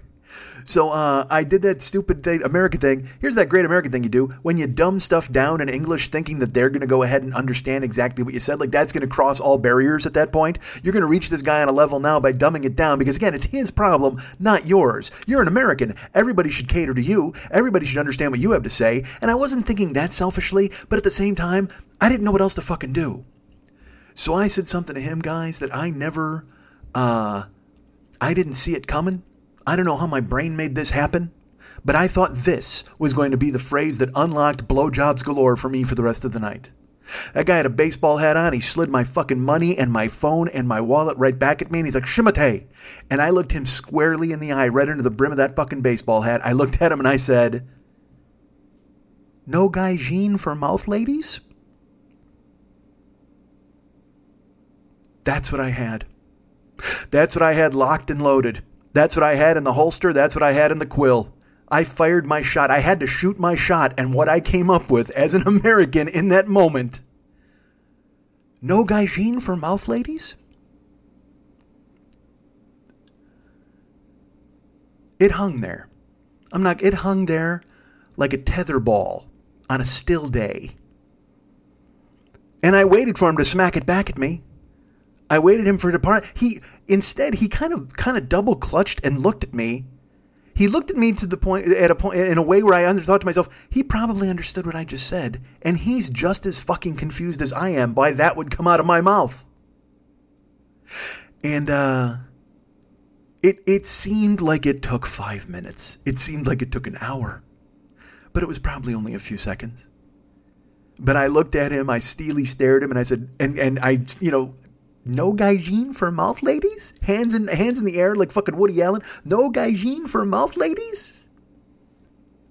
He looked at me, and thankfully he didn't blow his stack. He didn't freak the fuck out. He didn't call for security. He didn't come over the counter and fucking stab me to death with a fucking wakizashi. Instead, he went, Shimate! And he pointed across the room at the clock, which said 5 after 12. And I realized then that they closed at midnight. And I wasn't being turned down because of any lack of civility. I wasn't turned down because I was an American or I was a giant or I was fat or I didn't know the rules. I was being turned down because while I was psyching myself up in the hallway for about 10 minutes, I had let the clock strike 12 on my chance of getting a Japanese blowjob. So I looked at him and I just, oh. And he looked at me and he goes, oh. And I said, hi. And he said, hi. And I picked up my cell phone and my wallet and my yen and I shoved them in my pocket and I walked out the door and I left. Blowjobless. I walked out the door dry-cocked. And I walked into the hallway. And I rode that elevator down 9 floors of shame out into the Shinjuku night. So while there was no happy ending, there was a happy ending. And though I didn't get a blowjob, and I couldn't tell you what went on in the back room or any of the things that were done, and this is where my experience at Blowjob House stops. The happy ending of all of this, the really good news, is now, finally, we know what goes on my headstone. No gaijin for mouth, ladies? You guys can get me at Mike at MikeSchmidtComedy.com. You guys can be my friend. Can you? And if you want to be my friend after this goddamn story, if you want to be my friend, you can be my friend at Facebook.com/the40yearoldboy. You can follow me at Twitter.com/the40yearoldboy. I'm there, man. I'm at all sorts of places. I'm at Snapchat. I'm at Mike40YOB, Mike40YOB at Snapchat. That same thing is at Instagram, too, Mike40YOB. And as I threatened, I will put up some Japan stuff this week because I have to. I talked about it now, so why don't I do just that? So I will go ahead and post stuff this week. I did not get any photos of the Blowjob House because that would have looked stupid. Then you're a giant American taking photos outside. Yeah, they're going to definitely hum me at that point. I should have, though. Right now, I should have filmed the whole fucking thing, for Christ's sake. All right, so there you go. I'm at, like I said, Facebook.com/the40yearoldboy, Twitter.com/the40yearoldboy. That's friends, that's following, and then Snapchat and Instagram at Mike40YOB. Please find me there. I'm there lurking, and I'm waiting for your friendship and your love. Please remember that Ryan Dirks is the web guy for this show. Ryan Dirks does all the cool-ass web stuff. You can be his friend at Facebook.com/Ryan Dirks and be his pal there on Facebook. Tell him he's the best. Our friend Giovanni Giorgio Peluso does all the cool-ass YouTube stuff for this show, and he's helping me set up a bunch of other things. You can find him at Facebook.com/Giovanni Giorgio Peluso. And you listen to his podcasts. He's got a million of them, for fuck's sake. He's got the Get It On podcast, Gio's podcast. He's got the Outdoors FAQ podcast, and he does all of the Loveline stuff. He makes that happen for everybody. So please listen to him and Dr. Drew and Adam Carolla and all the cleanup stuff that he does for those shows. He's the best. Go ahead and follow him on Facebook. He's on Twitter as well, too. He's all over the place. Again, he's bad. He's nationwide. He's just like us and me. So please go ahead and find Gio. He's the best. And remember that David Mex Hernandez, does all of the cool-ass artwork and the music for this goddamn show, and he's got some stuff that'll blow your mind in the pipeline. It's going to be fucking amazing. The interlude this year, I'm just going to fucking tell you, the interlude is ridiculous. I mean, he's already told me some stuff. I've heard some snippets, and holy fuck, is it going to be great until I get in there and I muck the whole fucking thing up. But who cares? It'll still be great. His genius will shine through, and I'll do my best to be funny and do what I can. But you can find him at facebook.com/DavidMexHernandez and go ahead and make him your friend there. Hold on, something's in my throat. Sorry, that's bad. I should probably cut that out, right? I should probably cut out a cough. How fucking rude is that? But it's a real show, man. You get right down to it. You hear me and what I'm about when you hear my coughing. Shut up. So please, David Mex Hernandez, he's at facebook.com/DavidMexHernandez and be his friend there. But also, folks, if you want to commission him to do some artwork for you or buy some existing artwork, you can go to artbydmh.com. That's ARTBYDMH.com. He's got plenty of Valscapes. He's got plenty of Gycons in there for you to take a look at. Existing artwork. There was a Prince oil painting we did a couple of weeks ago, or he did, I should say, that we displayed as the artwork. And that's also for sale. And I've seen his work in the wild. I told you I went to Justin's house in Phoenix, and it looked fucking great on the wall. Hey, I should put that picture up, too. God damn, I got so much work to do with you guys in social media. Nobody cares. But yes, everybody cares. Because you care, everybody cares. Right? Right. But David Mex Hernandez, again, go to artbydmh.com. And also, if you want to commission him to do some real artwork for you, something that you just love, that you need painted, you need sculpted, you need him to do anything for you, he can do that. You choose the milieu, you choose the form, the frame, you choose the form. Yes, form of. He's the Wonder Twins. That's who he is. Get your ring and click into his ring on the internet at artbydmh.com, and you just say form of a painting that I love, and he'll say shape of money you send me. Perfect. Look at the way you guys solved that problem. It made it great. So you want to find David, you want to get him to do stuff, you can buy pre-existing artwork, go ahead and browse the pages there, or you can order him to do something custom for you, but you got to go to artbydmh.com. That's ARTBYDMH.com.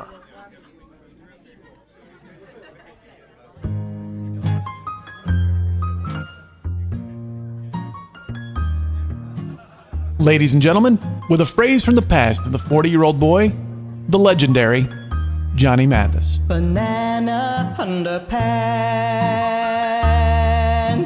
fish bicycle.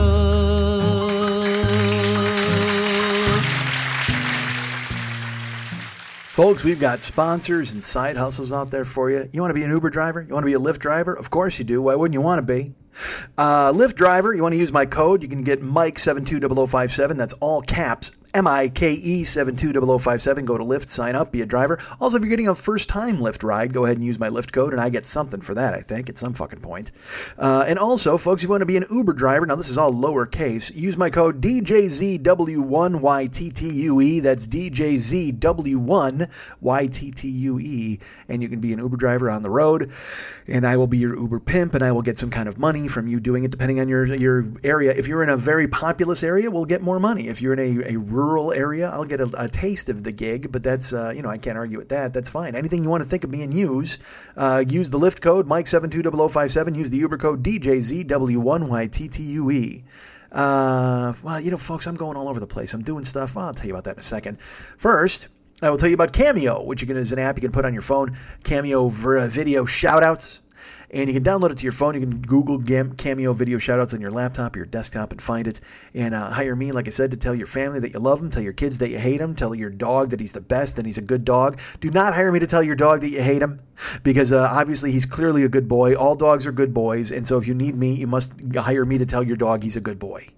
And I'll tell your cat he's a dick, but I still like your cat. But at the same time, cats don't mind being dicks. You tell a dog bad things, he covers his eyes with his paws, and it's fucking terrible. And I will not be a party. Fuck you, yawn. I will not be a party to that, goddammit. I need just a guest or a co-host just to fucking talk when I yawn. Jesus fucking Christ, what happened to my head?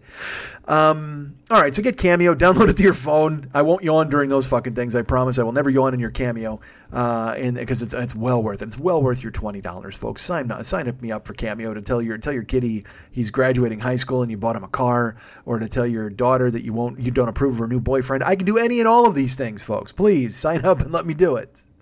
Remember, we got the website, themikeschmidtcomedy.com. You go to the Joe Business page. We got all sorts of cool-ass stuff on there. But the most important thing is the Amazon link. If you use the Amazon link, it helps us out tremendously. It doesn't cost you anything, man. You just backdoor it in right there through the Amazon link. We get money, they get money, you get stuff. It works out perfectly. Like I said, it doesn't cost you an extra dime. Just using our link, you click in, you snoop around, you buy your stuff, and somehow the gremlins and robots at Amazon.com, they understand exactly what's happening. There's a code affixed to it or some sort of satanic ritual that happens. And then it tells them, hey, this guy, he likes Mike Schmidt, and then they send me some money via drone. I don't know if you know that. They drop them, they bring it, it's all in change. So oftentimes when you buy something, they'll send me 48 cents via drone and just drop it on my skull. Like rain, like fucking, they're making it rain, but with change. They're making it range is what they're doing, goddammit. So please use the Amazon link. It helps us. We get money, they get money, you get stuff. It's a perfect arrangement for everybody. Let's triangulate this. Let's make it work, goddammit. And that's at MikeSchmidtComedy.com, the website, which is the way it looks now. And changes are coming. They're coming soon. I don't know about soon, but they're on their way. So check those out. Hey, you want to be a patron at Patreon? Of course you do. Sign up at Patreon and be someone who supports this goddamn show, and you'll get all sorts of bonuses and things like that coming your way soon. We're rejiggering a lot of things over here at Mike Schmidt Inc., so we're getting those squared away, especially with coming up with the streaming thing. Yeah, like I said, I'm at Twitch.com. You can find my channel. It's the 40-year-old boy. Someone wrote me and they thought it was some underscores. No, man, it's the 40-year-old boy, all one word. I'm pretty sure. Fuck, I should check that before I start talking. Right? All right, let's do it. Let's check it while we're on the phone right now. Hold on. We're not on the phone. We're actually doing a goddamn show. Let's pull this up and let's pull this up. I should probably just stop down here at some point, right? But no, instead I will do it this way, and we will go and we will look at Twitch TV and we'll see if I am signed in. Come on, Twitch, go ahead, and it's loading, folks. I'm the 40-year-old boy, all lowercase, THE 40-year-old boy. And now there's somebody talking on Twitch. I got to shut down. So yeah, find me. I'm at the 40-year-old boy. Like I said, there'll be some test streams and things like that coming up. But we're going to be going live soon, man, and doing possibly live podcasts on there if you want podcasts.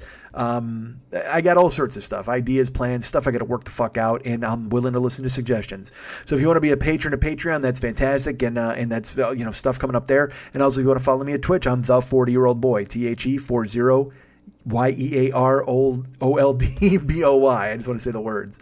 And that channel is going to be live soon enough, and we're going to get the streaming and the rolling, and I'm buying shit. And I got, our friend Chuck, who's a listener to the show, he's helping me out tremendously, Chuck Hudspeth, and I can't thank him enough. Everybody who's lining up to help the Twitch thing, thank you so much. You're super cool. Gio is the main guy for me, along with Chuck.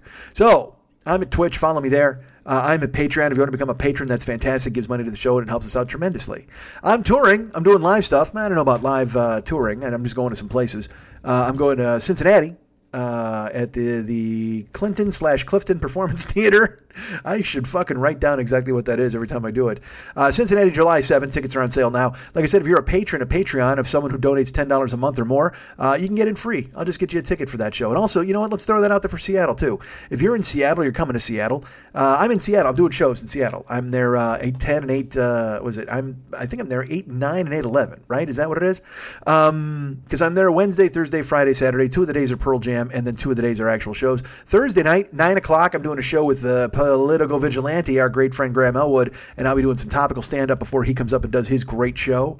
And then on Saturday, I will be closing the show with stand-up/storytelling. Who knows what story I'll tell? Perhaps I'll tell this story about Blowjob Island again. It wasn't an island, it was a tower. Maybe I got a fucking Blowjob Island story holstered that I'm just waiting to spring on you live. Who knows? But buy tickets for Cincinnati, buy tickets for Seattle, and know that I will be in those towns in July and in August. And then I think I've got one other place coming up, and then we may have to just fucking shine the live stuff, as I told you. It's just, and I don't mean to sound like that guy. It's my own fault. Like I said, I haven't gone out there. I don't have a name. I haven't really made myself known to a lot of people, and my fans are rabid, but it's a smaller base, and they're flung all over the world. So even when I want to go to England or I want to go to Australia and stuff, I just don't see it being a feasible thing right now. But I want to. We'll see what happens. If there's a way I can make it work, I will. Cincinnati was Colette was really stepped up and made that happen, so we had to do that fucking show. And Seattle just seemed like a cool ass thing because I'll be there. So hopefully in the future I can actually do shows that are scheduled shows and you guys will come. Wouldn't that be cool if I sold tickets and we all got together and saw a show together? That'd be awesome. Although I don't think I'm going to be seeing that show. I'm going to be doing that show and you'll be attending and checking it out. And now, fuck this. I've got 2 more days before I can see Deadpool. I'm excited. I'm going to go ahead and bang out this show and put it up for you guys. And well, tomorrow, certainly. It's Tuesday now, but I'll put it up tomorrow, which is Wednesday night, and then it'll be there for you Thursday morning. But I'm seeing Deadpool Thursday night. I can't fucking wait. Don't spoil it for me. I watched one trailer and it made me laugh, but I got my ticket, so I don't get it spoiled. I'm seeing it that night. But I'll tell you this, as excited as I am for Deadpool, as excited as I was for Avengers Infinity War, I got to tell you, folks, I learned a lot about myself this week because I almost did a fucking somersault when I saw the trailer for the Freddie Mercury Queen movie. Oh my God, did that look fucking amazing. You know what? It's just the music. That's the thing. And the kid doing Freddie Mercury, because, you know, they got your Brian Mays, your Roger Taylor, all those guys are there, and that's fucking amazing. But dude, Freddie, that dude, he's all incarnations of Freddie. He's weird leotard Freddie. He's fucking wife beater Freddie. He's overbite Freddie. He's mustache Freddie. He's non-mustache Freddie. And then they're rolling with the fucking, and the Queen music, you hear it in the fucking trailer. I would go to a theater and just have them play Queen music at high volume and just show still frames of Freddie Mercury, and I'd be on board. But that trailer made me just go, dude, this is, oh my God, that's absolutely the thing that I want to see more than anything. Fuck Deadpool. How great would it be if Deadpool fucking, he just took his suit off and it was Freddie Mercury? See, combine these things. This is what I talk about. Combine these people. Have the Avengers fight Queen. If the Avengers fought Queen, that'd be a goddamn battle. And Queen can even, you know, because they've fought an ogre battle before. I don't know if you've got the first album, but Queen fought an ogre battle. So they can totally take on a Thanos and take on the Avengers and fucking scramble and battle. Freddie Mercury's just out there swinging his microphone and standing around. He's not wearing shoes for anybody to look at. He's playing the piano. He's got his mirrored shades. He looks like he kind of looks like Cyclops with the mirrored shades. He's got the slick back hair. He kind of looks like Vision. Dude, Freddie Mercury's all the Avengers in one. I'm just going to tell you that right now. Freddie Mercury is all of the goddamn Avengers. And you just play Another One Bites the Dust as he kills all of them. And I'm not going to spoil anything because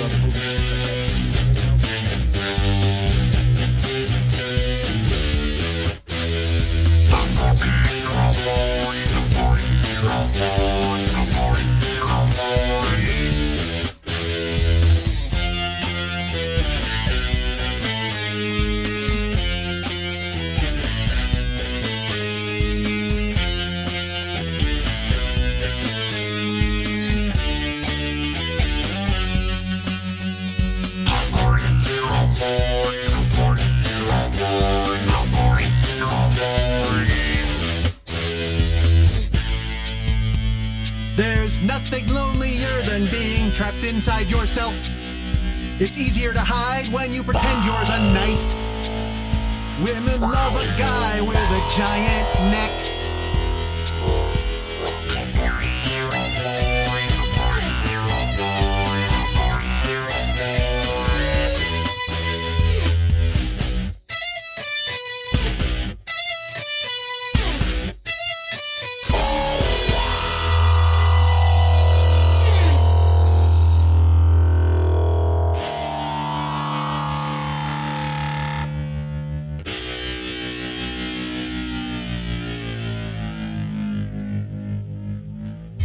We here, we are playing on a level that most will never see.